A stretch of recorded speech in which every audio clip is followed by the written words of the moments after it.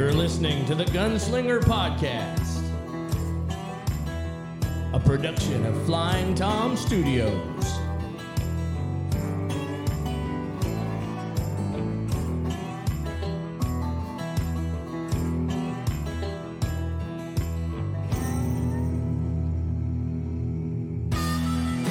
And now here's your hosts, the Apostle and Green River. Yay! Cheer, everybody, cheer. Why not? It's the only time I can ever convince people to actually do it. But sometimes they do anyway. You don't deserve it now, and you don't deserve it any other time, quite frankly. Never have, but that's why you don't get it. I don't turn it down. That's for sure. That's for sure. Ladies and gentlemen, everybody, welcome to the show. Episode number 9 that we are recording right now. We appreciate you being here. We are recording live in the Maiden Hall of Greatness in McHenry, where we always are. We always record live. Yeah. Well, we record live and then we play it. It's like serving.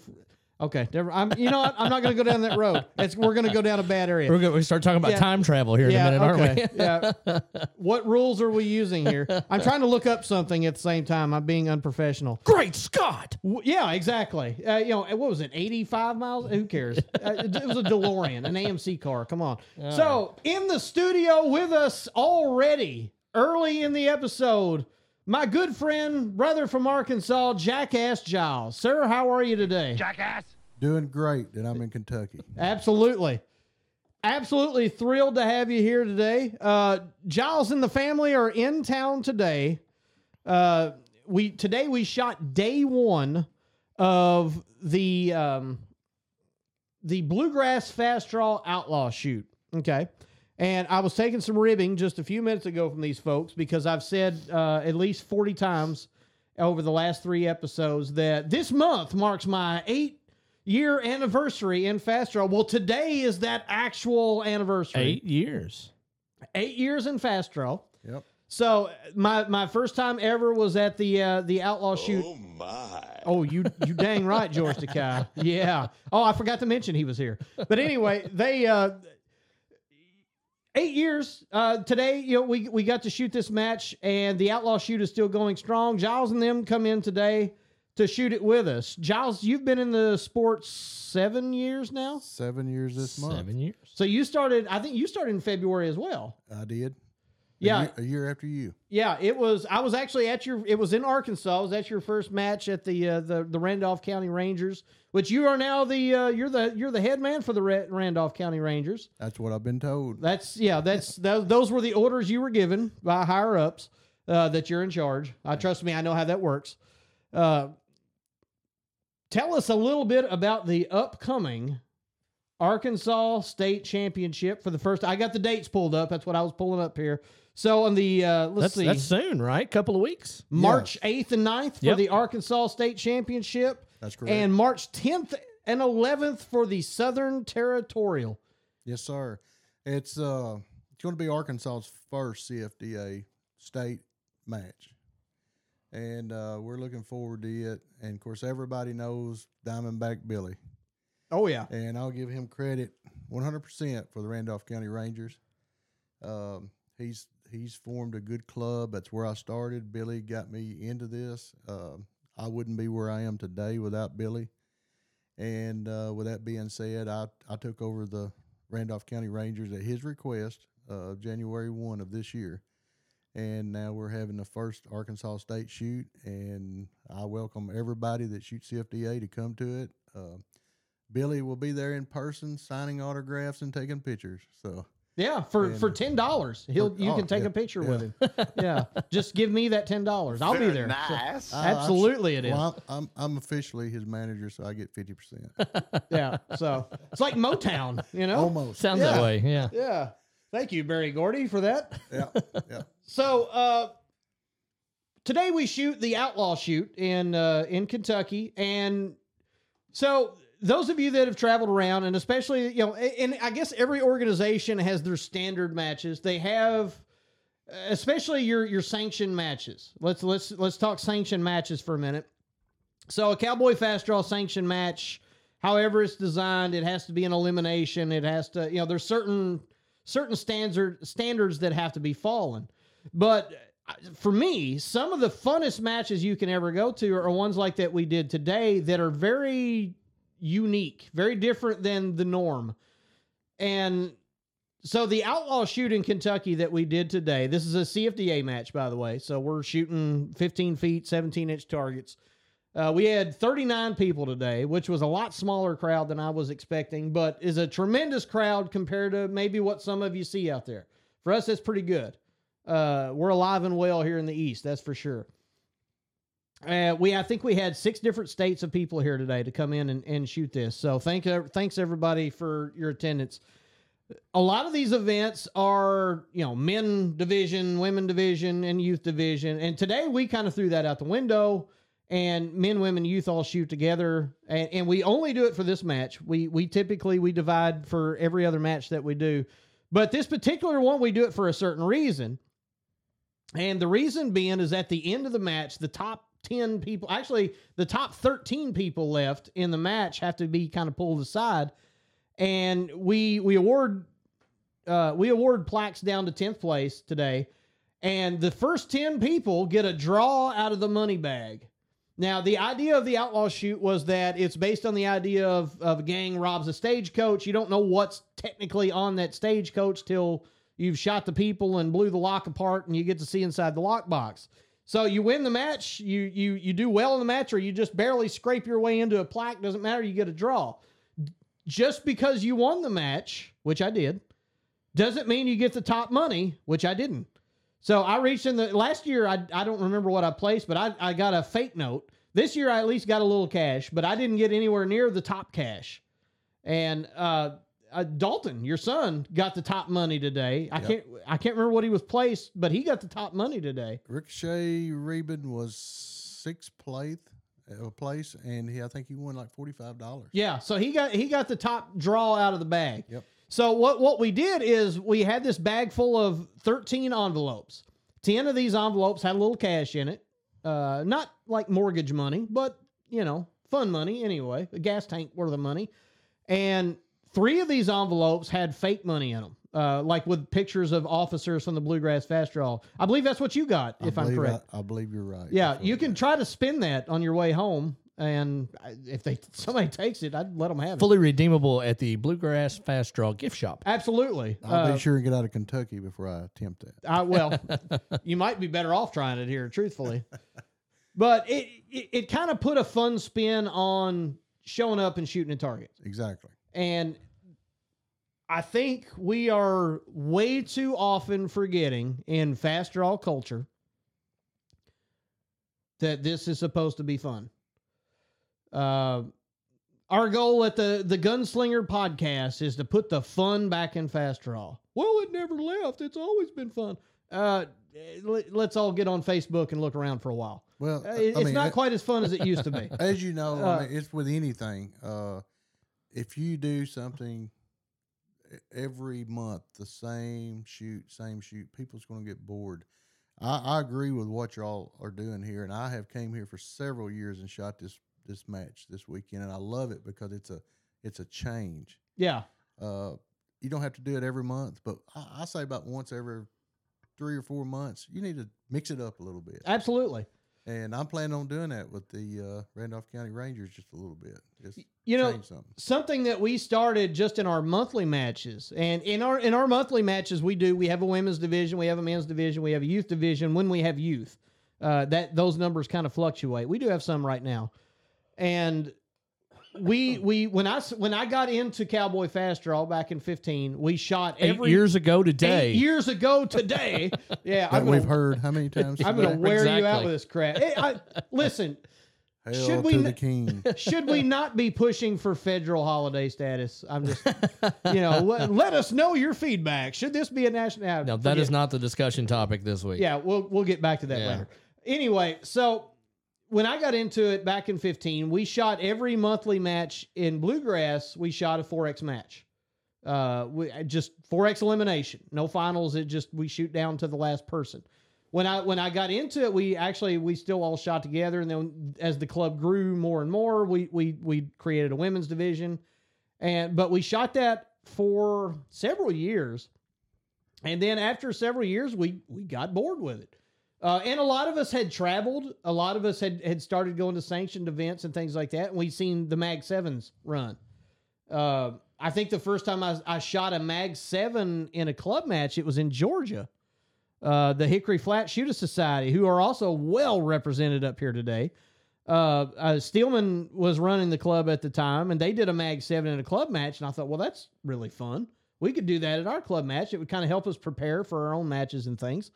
So I think that club year, we voted to start doing a 6-round no X out, and we did a Mag 7 every month.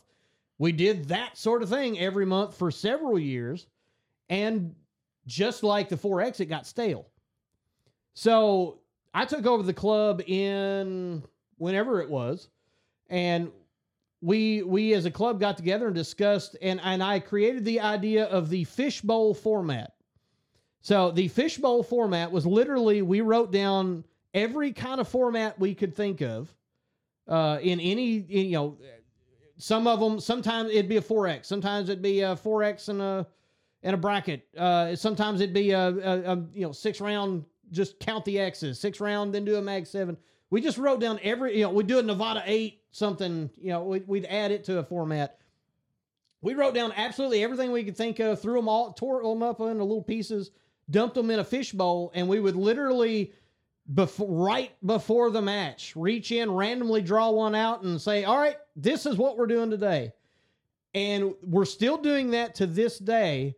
And I think that has worked the best of everything we have ever done for a few reasons. For one, it keeps it fresh. It absolutely keeps it fresh. You don't know, you're going to be shooting at a 17-inch target 15 feet away.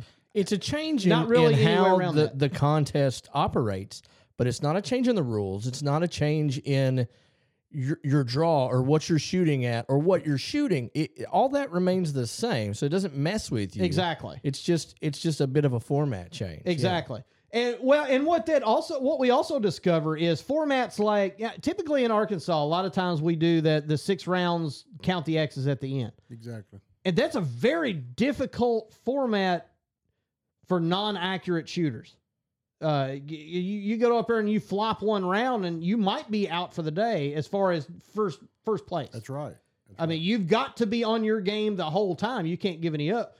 Whereas a 4X, like we shot today, I gave up 3 X's before I finally found my target and was able to shoot. Other formats would not, that format would not, 6 rounds count your X's would not been near as forgiving. I would think 8 years today that you would be a little bit more accurate after having shot all this time. You would think, and you would be wrong. Apparently so. I did win the match. Well, I'm just throwing that out there, though. Yeah.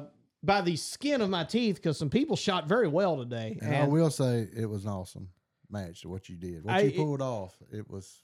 It was certainly a great match. It was. I wish you could have been here. So and I'm talking. You rode all 3 X's to the win. I rode 3 X's for quite a while. I couldn't have pulled that one off. That's pretty good.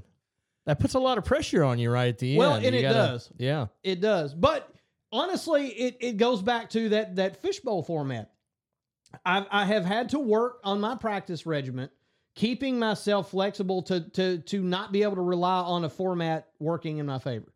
So I have to keep myself balanced in speed versus accuracy versus mental toughness. And God, we're not going down that road tonight.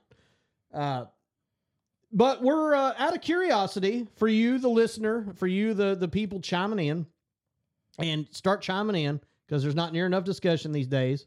I know you got your phone in your hand and you got your little thumbs doing what you're doing with them. Type something out and talk to us. People, come on. You're being lazy. One of the things I want to get back in our club, and you probably remember this, we used to put a card playing table at 12 feet and have 2 shooters. It's time consuming. So you have to be careful. If you got a whole lot of shooters, you really don't probably need to do that format. But if you've got 12 or 14 shooters at your club on a Saturday, you get on the card table, you put cards in your hand, light goes off, you have to shoot 2 targets and hit them. to win. And just anything like that to change it up, I think will make it more interesting. And people, I know when we did it at the Randolph County Rangers, they loved it. And I think Billy came up with this idea from somewhere. And even the idea, like at our Christmas shoot, Billy will put a piece of paper on top of the target with a reindeer on it. And if you hit that reindeer on a foot, anywhere on the body, you get $1. Yeah. And I mean, just change things. I mean, you're still hitting a 17-inch target. You're just adding another target to it. Right.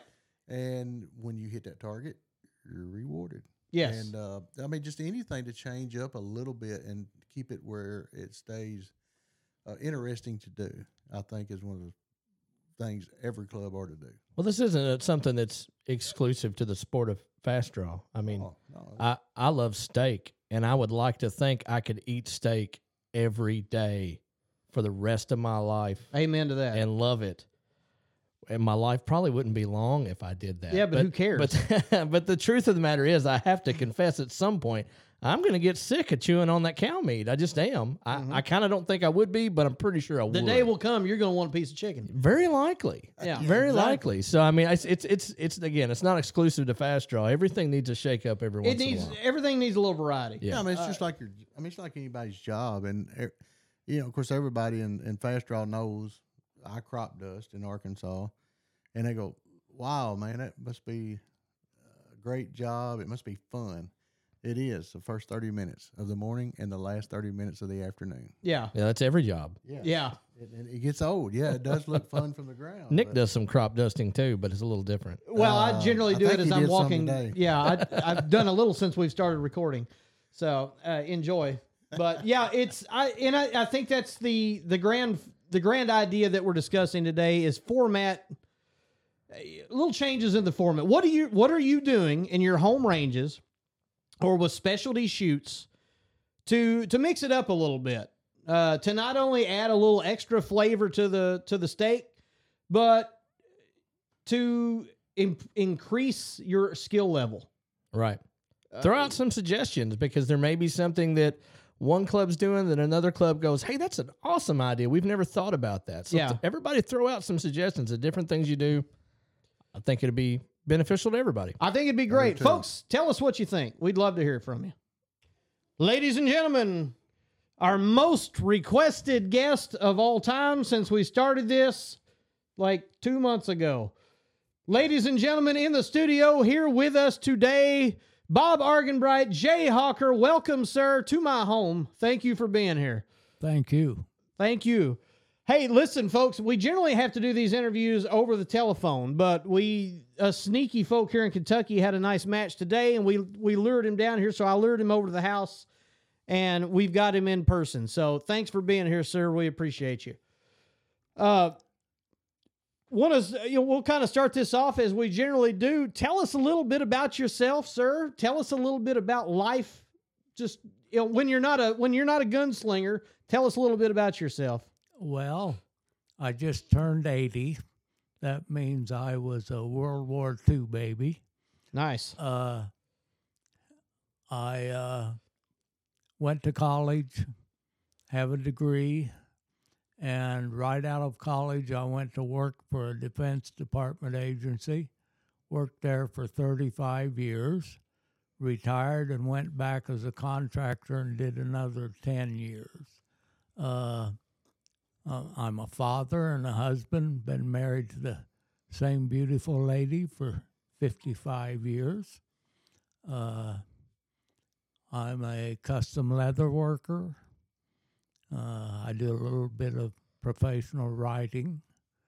I self-published the only book ever written on the sport of fast draw. Nice. Titled The Fastest Guns, and that's plural, alive, and I had 1,000 copies published, sold them all very quickly and haven't had any for 30 years. And interestingly, I saw one sell on eBay for $200 and some, and I sold them originally for $6.50. Wow. For the record and for the listeners, if anyone has one, I'll give you $200 for one. No questions asked. Just let me know. So that's phenomenal. Yeah, and I knew you did this sort of thing, but I was flipping through Guns of the Old West, the magazine, the other day, and there was a Cowboy Fast Draw article in it, and I was, oh wow, that's cool. And then I looked up, and sure enough, you'd written it. Well, and so I went back through all my older magazines, and you'd had something in every single one of them, and I just hadn't caught it was you writing the articles. Yes, I originally did a holster column for combat handguns, and they're the same publisher. So when they decided to do a Western magazine, actually a Western Guns magazine, the editor said, Bob, don't you do Western? And I said, well, yeah, I've shot fast draw forever, and I shoot SAS, so I've had something in every issue. Yeah. Unfortunately, it's only a quarterly, so that's only 4 articles a year. I wish they'd go monthly. Yeah. Well, I do too, because I've greatly enjoyed the magazine. So, well, tell us a little bit about how you got into this. Tell us a little bit about the beginnings of what would become a legendary career, and then walk us through the years. All right. Well, being the age I am, I was a teenager in the 1950s. In the mid to late 50s, they came out with what they called adult TV westerns. And many of you watch Gunsmoke in reruns today. Gunsmoke was one of the first. And like always on TV, once there was a successful Western, there were only 3 networks, and you watched your favorites because there was another Western opposite on the other 2 networks. So in order to attract viewers to their specific series, they started emphasizing that their star was the fastest draw in Hollywood. And they purposely generated a great deal of interest in fast draw. And then some of the stars of the series in the off season, they'd send them out on tour, and they'd do fast draw in their tours. And then there was a man named D. Woolham. D's known as the father of fast draw. At the time, he was a stuntman at Knott's Berry Farm in the Los Angeles area. And it was a amusement park where part of it was an Old West town. And they had a train that would bring the tourists in and through the town. And he and several other stuntmen would rob the train. And so the train came through like every 20 minutes, and it'd take him 5 minutes to rob it. So he had a lot of downtime. He started practicing his fast draw just out of boredom. Now, in the Old West, the measure of gun speed was to be able to put a silver dollar on the back of your gun hand, hold it out waist high, let it fall as you draw, and fire a shot before it hit the ground. Nice. And that takes approximately a half a second self-start. So he started practicing, and before long he could beat that. So then he thought, well, he could do better. Eventually, he could fire 3 shots before the coin hit the ground. Oh, wow. Wow. Now, that's a bit of a trick. Yeah. And many of you out, it's interesting to me, cowboy fast draw I love, and I wouldn't change it. But it doesn't include things that we used to always do. When I started in fast draw, everybody did fancy gun handling. So one of the tricks, and D. Woolham originated this trick, a single action revolver will fire 3 shots faster than any other handgun. The way that happens is you start with the hammer back. So you squeeze the trigger, the hammer drops. That's shot 1. Then you fan the hammer with your offhand. but you hit the hammer spur with your thumb and with your little finger in one sweep. That's 2 shots. Literally, you can only hear one shot. You Right. hear one shot, but the gun went bang 3 times. That's how he was able eventually to fire 3 shots before the coin hit the ground. And this is how Fast Draw got started. He was one day off by himself between trains doing his Fast Draw, and there was a television film crew there to film something else, and they noticed him, so they filmed him. And that night it was on the news, and Knott's Berry Farm and the TV station was just swamped with phone calls wanting to know who that guy was. He then started the first Fast Draw Club. He went on he turned pro. He was a professional Fast Draw exhibition shooter. He first toured for Great Western Firearms. Now, that's not the Great Western 2 that we see today in Cowboy Fast Draw. Right. Great Western Firearms made a duplicate to a Colt starting in the mid-50s and went out of business when Colt brought the single action back. But he toured for them. Then he toured for Crossman BB guns. And Crossman at the time made a CO2-powered BB gun that was the same size, weight, and balance as a Colt single action.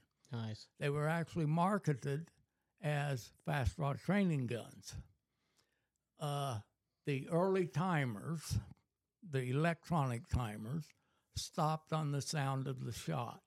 Now, this is because the wooden case that the timer was in, and the timer was a clock face. If you have a 60-cycle motor, that means it cycles once a second. Right. You put a needle on the shaft, and that needle cycles once a second. You put 100 hash marks around it, now you're measuring hundredths of a second. The timer case would have a speaker in the outside surface of the case. The sound of the shot would stop the timer. If you stood close enough so that when this CO2 gun fired, if you were close enough to fire directly into that speaker without a BB, just the pulse of the CO2, it would stop the timer. So they could actually use them in competition. And then one of the most popular holsters at the time, D. Woolham made his own holsters. And Tandy Leatherworks actually marketed the D. Woolham Fast Draw rig. You could buy it for $29.95 as a completed belt and holster, or for $5 for the holster and $8 for the belt, something like that. You could get it in a kit and assemble it yourself. Nice. It was one of the most popular rigs early in Fast Draw. Let's see. Well, anyway, D went on, and he eventually toured as the Daisy Kid for Daisy BB guns. And they produced a 16-millimeter short film of him doing his Fast Draw act that was released to theaters back when, before the main feature started, you had short subjects and cartoons. And so at one time you could go to the movie and you could watch this Fast Draw film. Nice. The good old days for sure there. Yes. Well, that's where we started.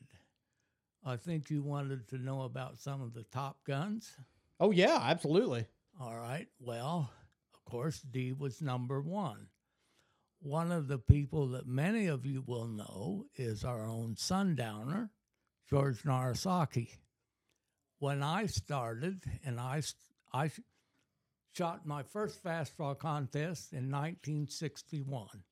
Ironically, it was the World Championship. I was strictly an also ran.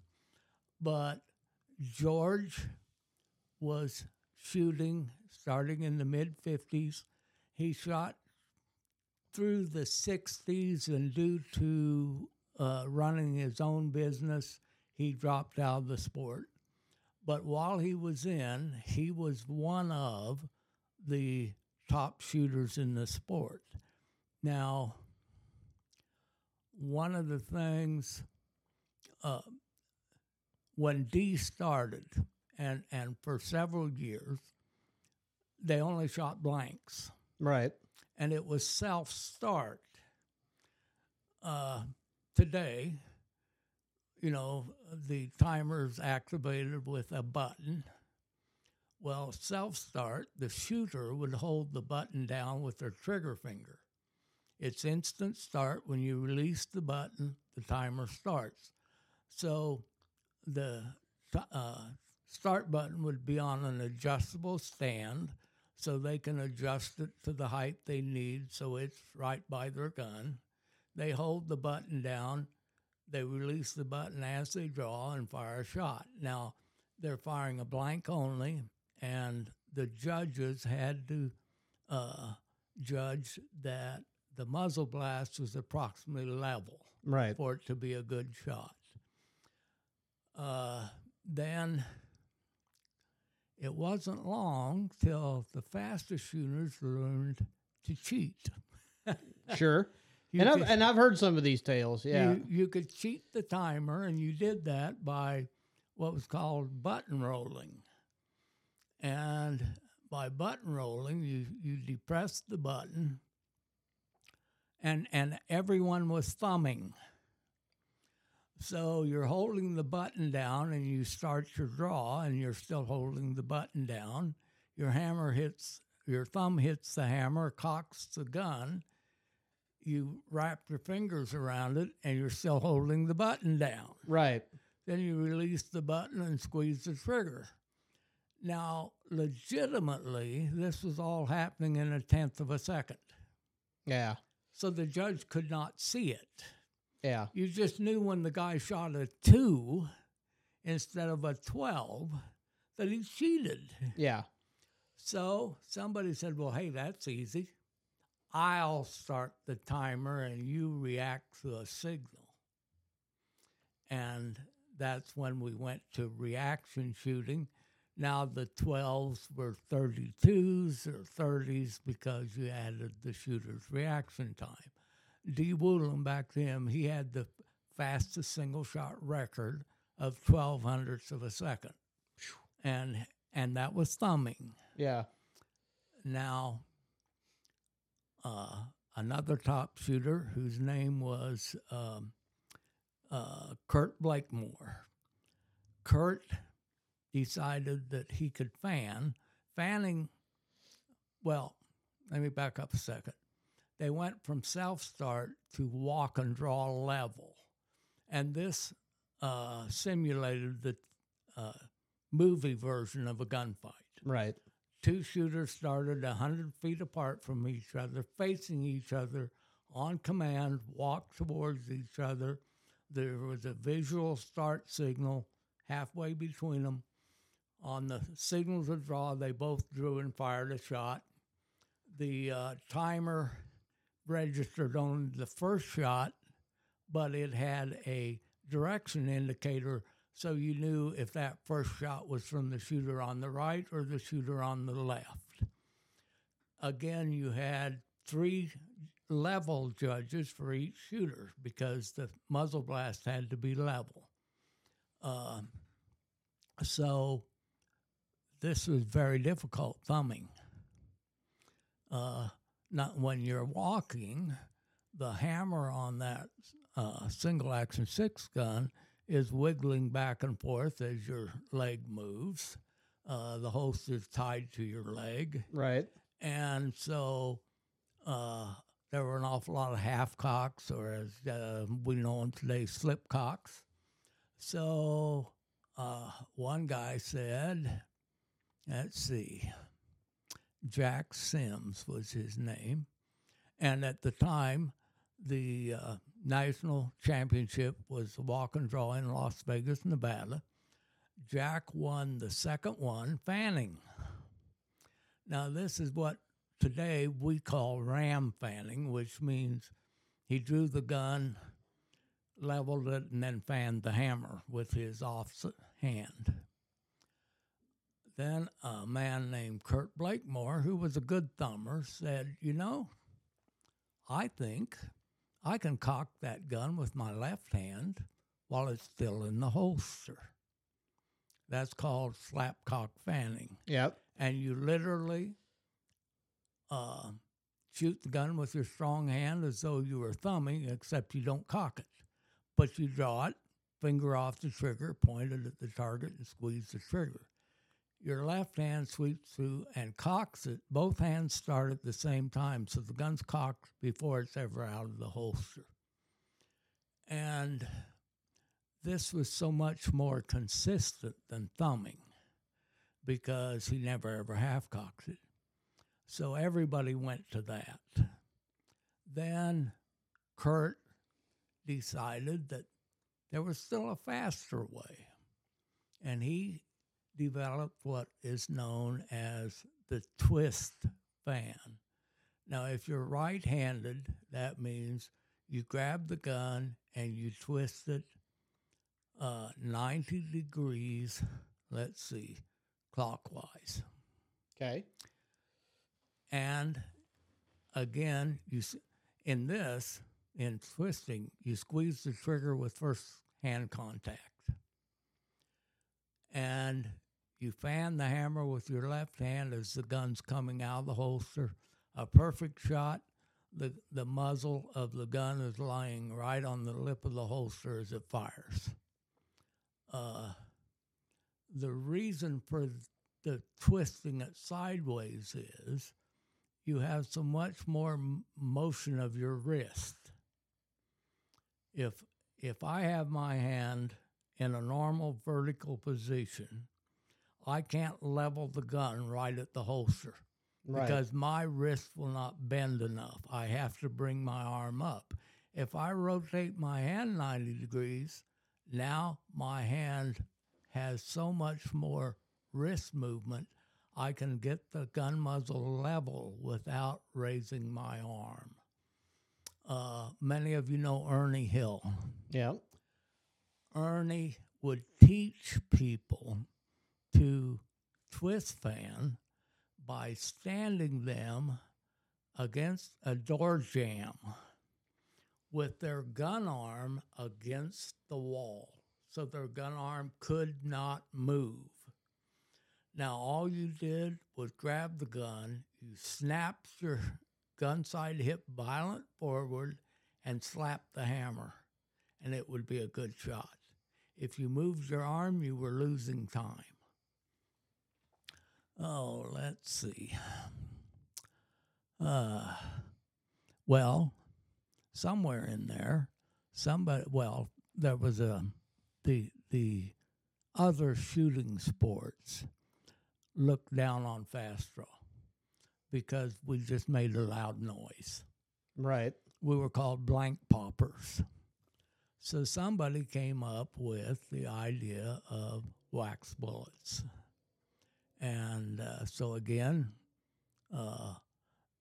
it was pretty much the West Coast shot blanks and the Midwest shot wax.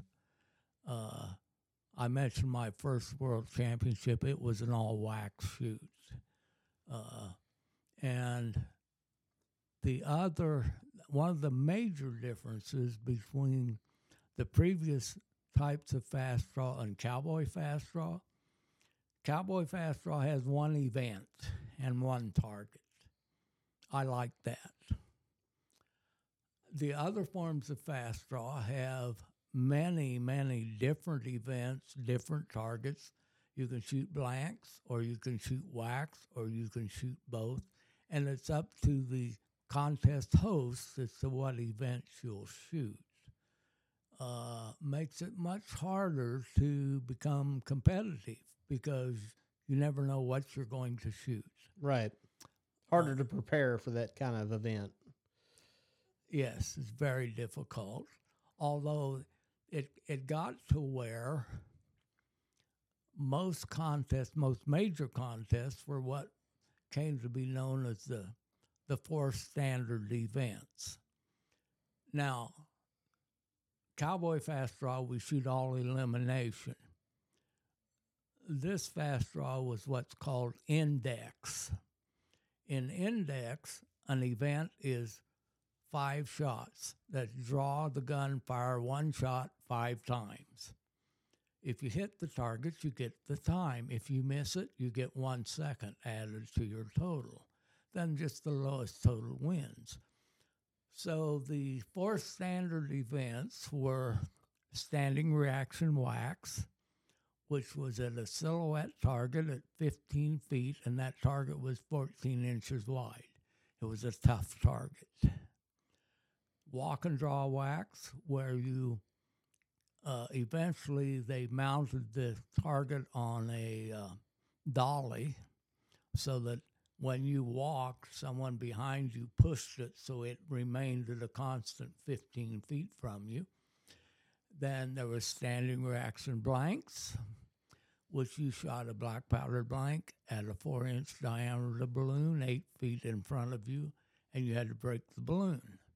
And then walk and draw blanks, which was the same thing. You're shooting at a balloon, but you're walking. That was the 4 standard events.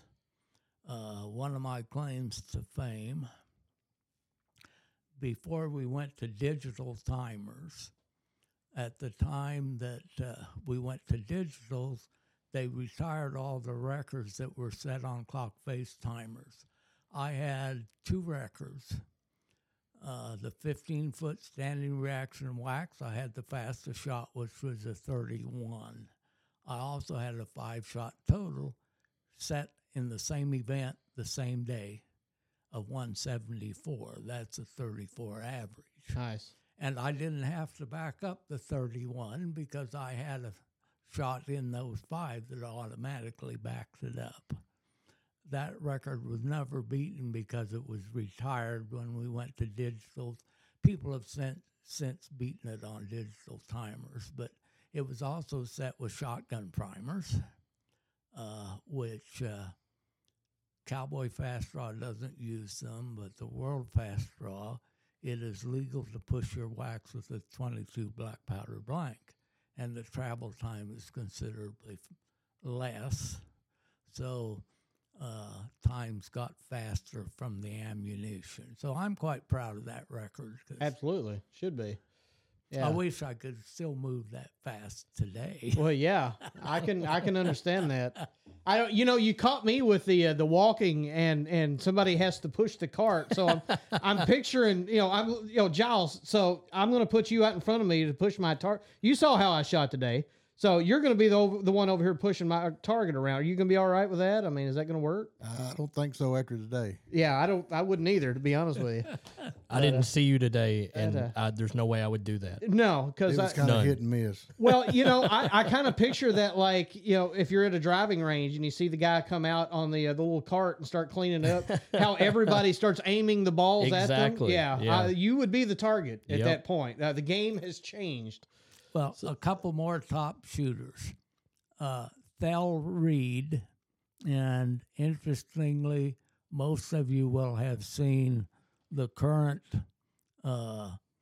lawsuits and arrests and so on of Alec Baldwin. Oh, yeah. We mention it often. Yes.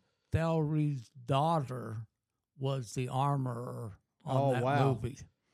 But Thel Reed is my age. He had an awful lot of publicity. He lived in L.A., and Guns and Ammo magazine was published in L.A., and they promoted him. But he was one of the all-time great fast draw shooters who shot blanks, wax, and live ammunition. If you're familiar with Jeff Cooper and combat shooting, Thel was one of the original 5 combat masters, and he did it with a single action revolver. So Thel, he was another one who we all admired because he was able to turn pro. And I have a photograph of him doing a fast draw exhibition for the Prince of England. I believe it was at something like 20th Century Fox Studios. They had a little western town and a stunt show. But anyway, he toured with Gene Autry doing a fast draw act, and then he became a professional gun coach for Hollywood. And being one of the original combat masters, he was also a pro with the 45 Auto. And he was the gun coach and armorer on a movie that I can't think of the name of, but it starred Bruce Willis. It was a remake of For a Few Dollars More with Eastwood. Yeah, that one I know, but I didn't know there was a remake. Oh, the storyline was identical, except it was early 1900. Instead of riding into town on his mule, he drove in his Model A Ford. Okay. And instead of 2 single actions, he carried 2 45 autos. Nice.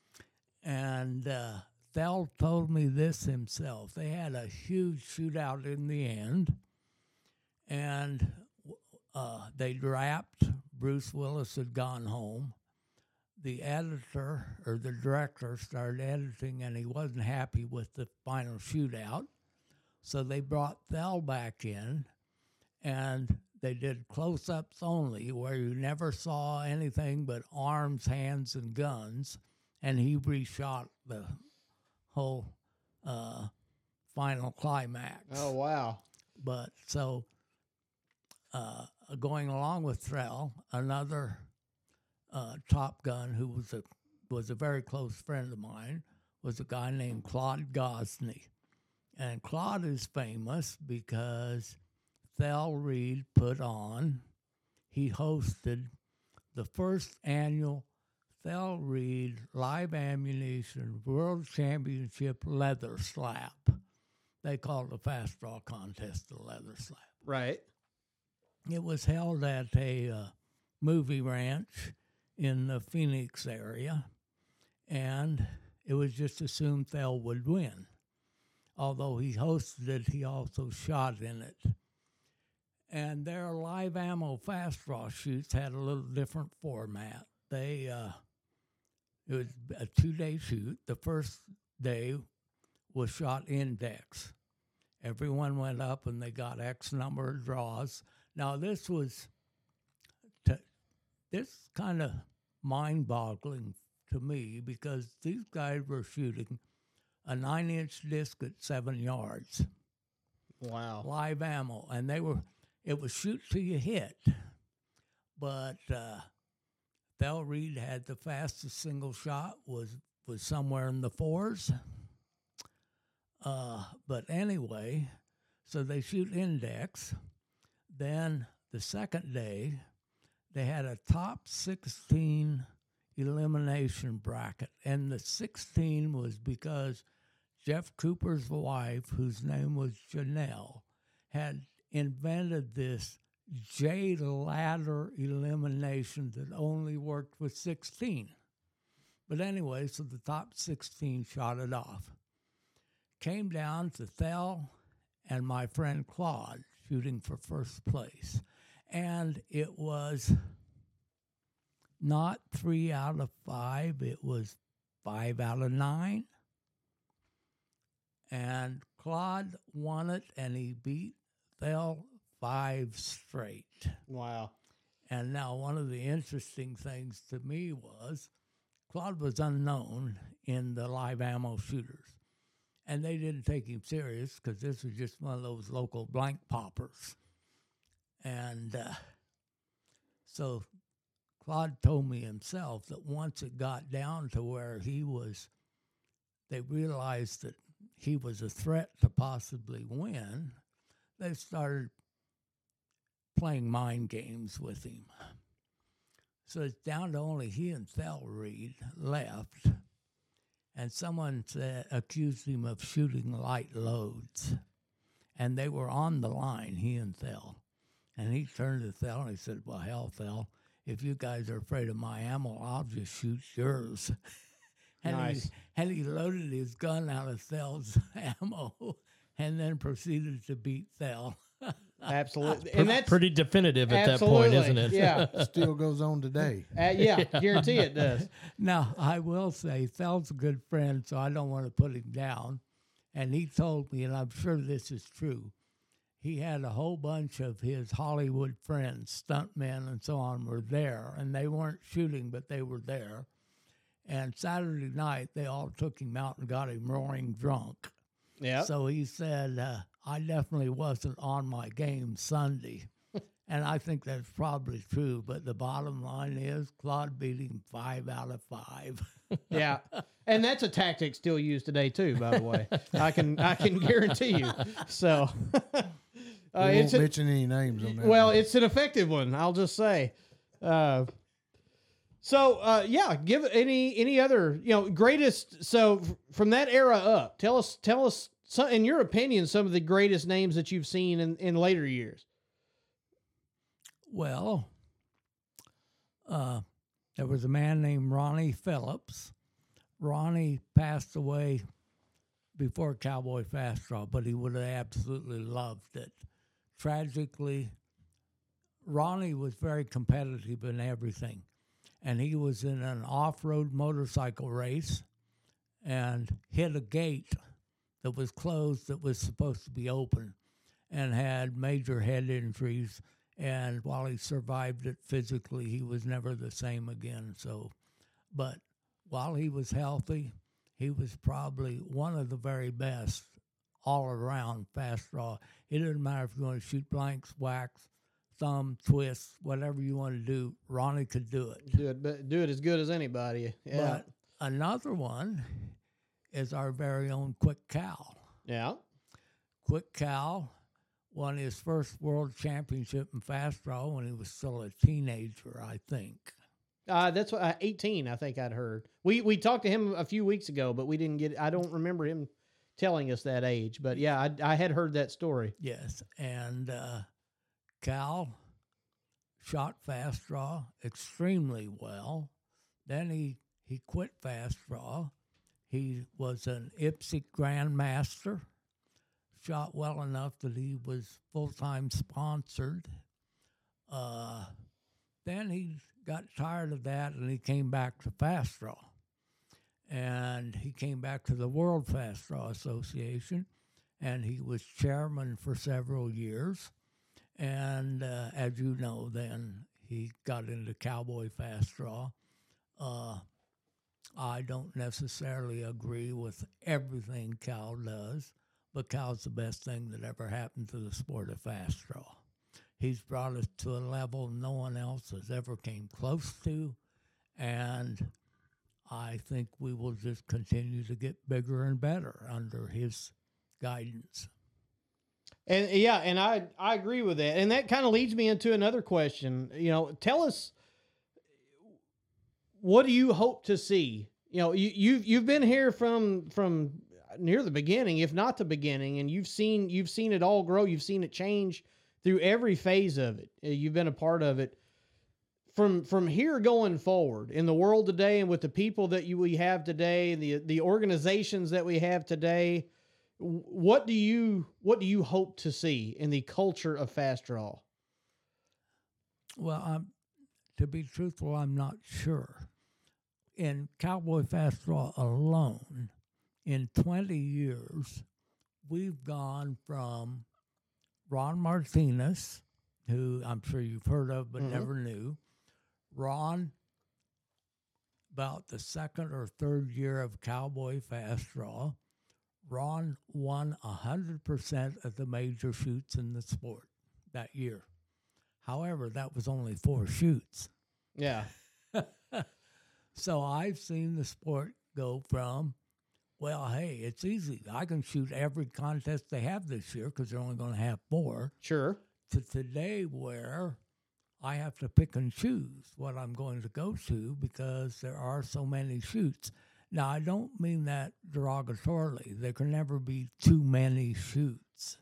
But we've made such a fantastic advanced, so much progress in the last 20 years.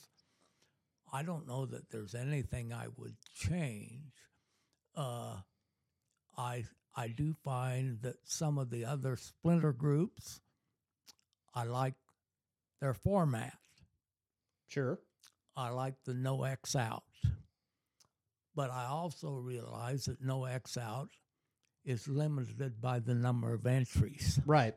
It's impossible to pull in 250 shooters and hold a no X out shoot unless you want to shoot for 10 days. Exactly. So, but I do like it.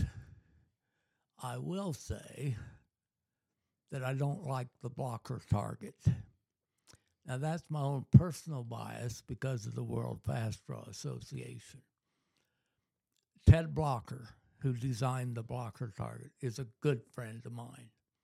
I agree with his target for what he did. He wanted to put on a major shooting blanks in, I want to say, Reno, Nevada, but that might not be correct. But it was in Nevada. And the city said no because of the noise. Black powder blanks, shoot-breaking balloons are extremely noisy. Sure. So he designed the blocker target, which is 20 by 40 inches. It's like shooting at a sumo wrestler. Right. Is it the largest target in fast draw? Yes. Okay. But he designed it to shoot at a distance of 10 feet with wax to simulate shooting blanks.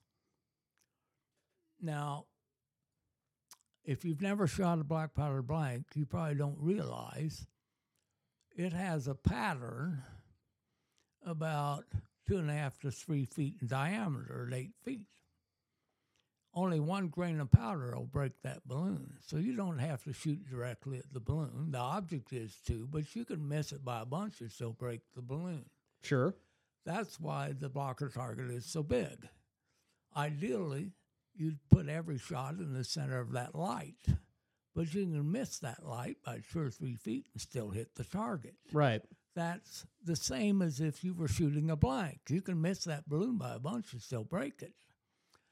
I think that was valid.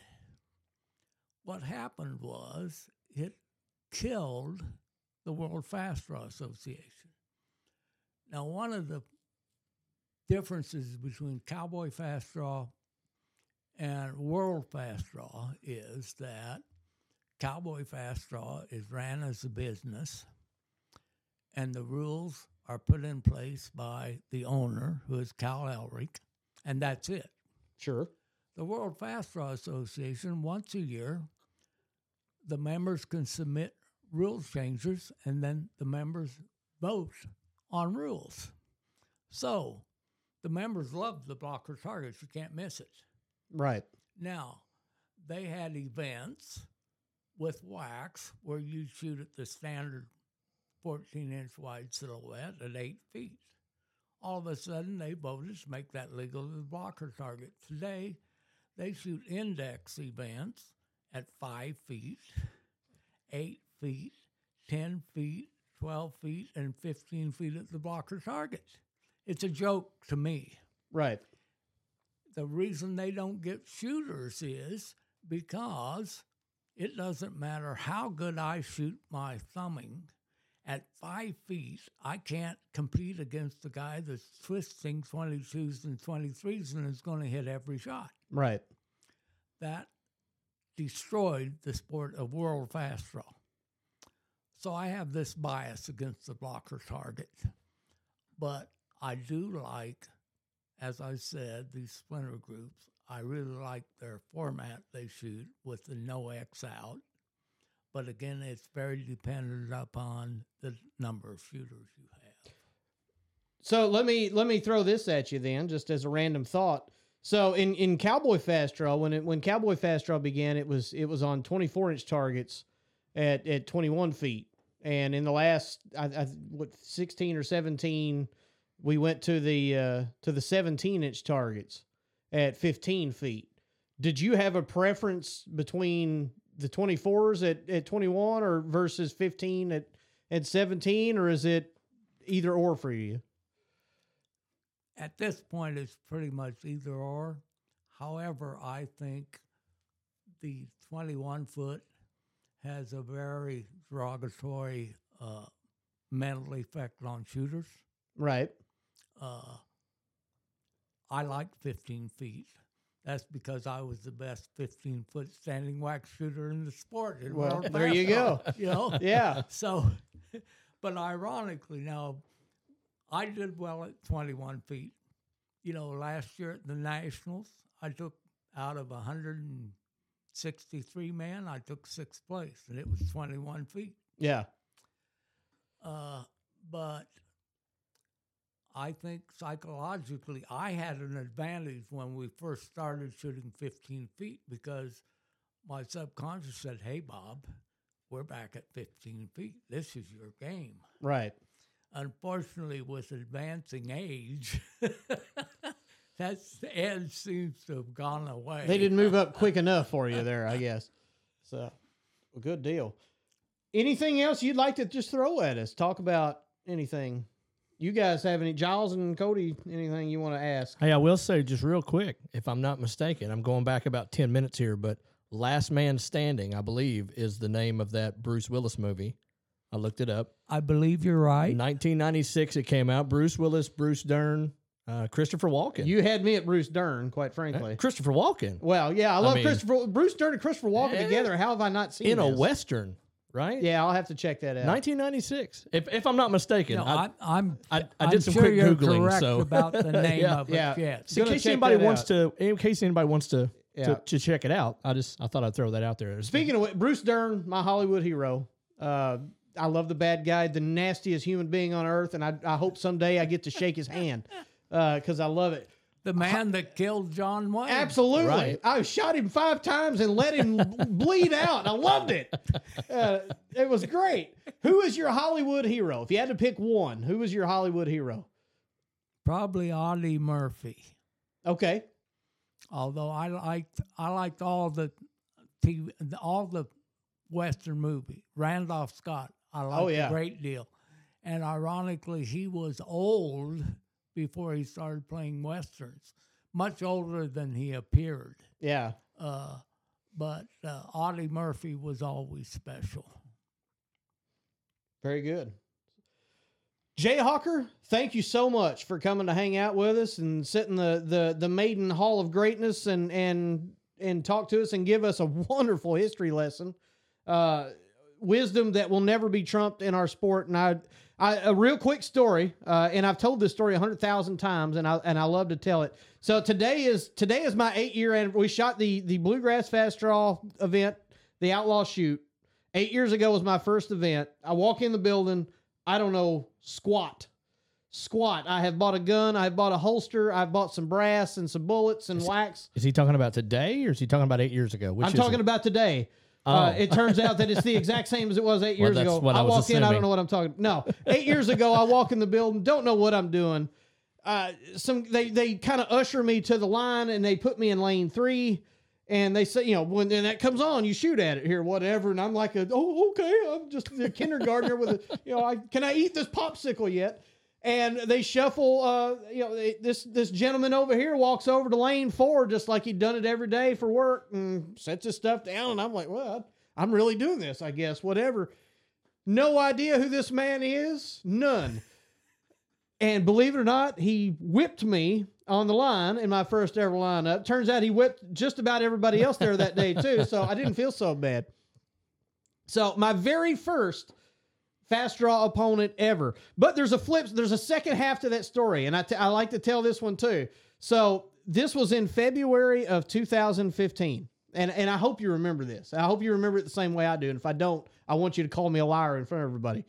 But so Strawberry Fest shoot in Kentucky, Beaver Dam, Kentucky. We did the Outlaw Shoot in February of 15. I didn't see Jayhawker again until May. He came back down for our Strawberry Fest shoot, which we used to do in an alley in Beaver Dam, kind of right behind where the Bluegrass Fast Draw Club is now.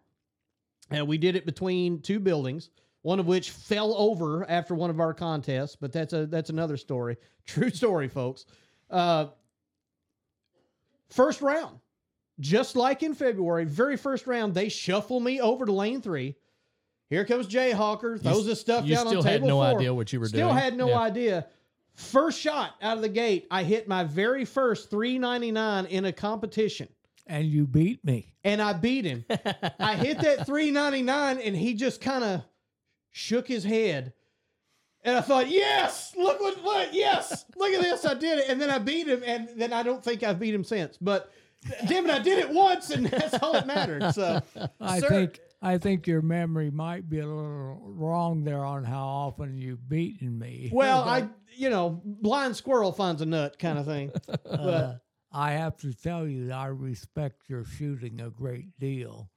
Your 3-1-2 today looked fantastic. Well, I appreciate it. And coming from you, sir, that's a heck of a compliment. That's Henry Ford complimenting me on my car right there. So I appreciate that a great deal. Jayhawker, thank you for your time. Jiles, thank you for hanging out with us today. Thank you. It's been fun. Absolutely. Folks, tune in next time. We appreciate having you. We'll see you then.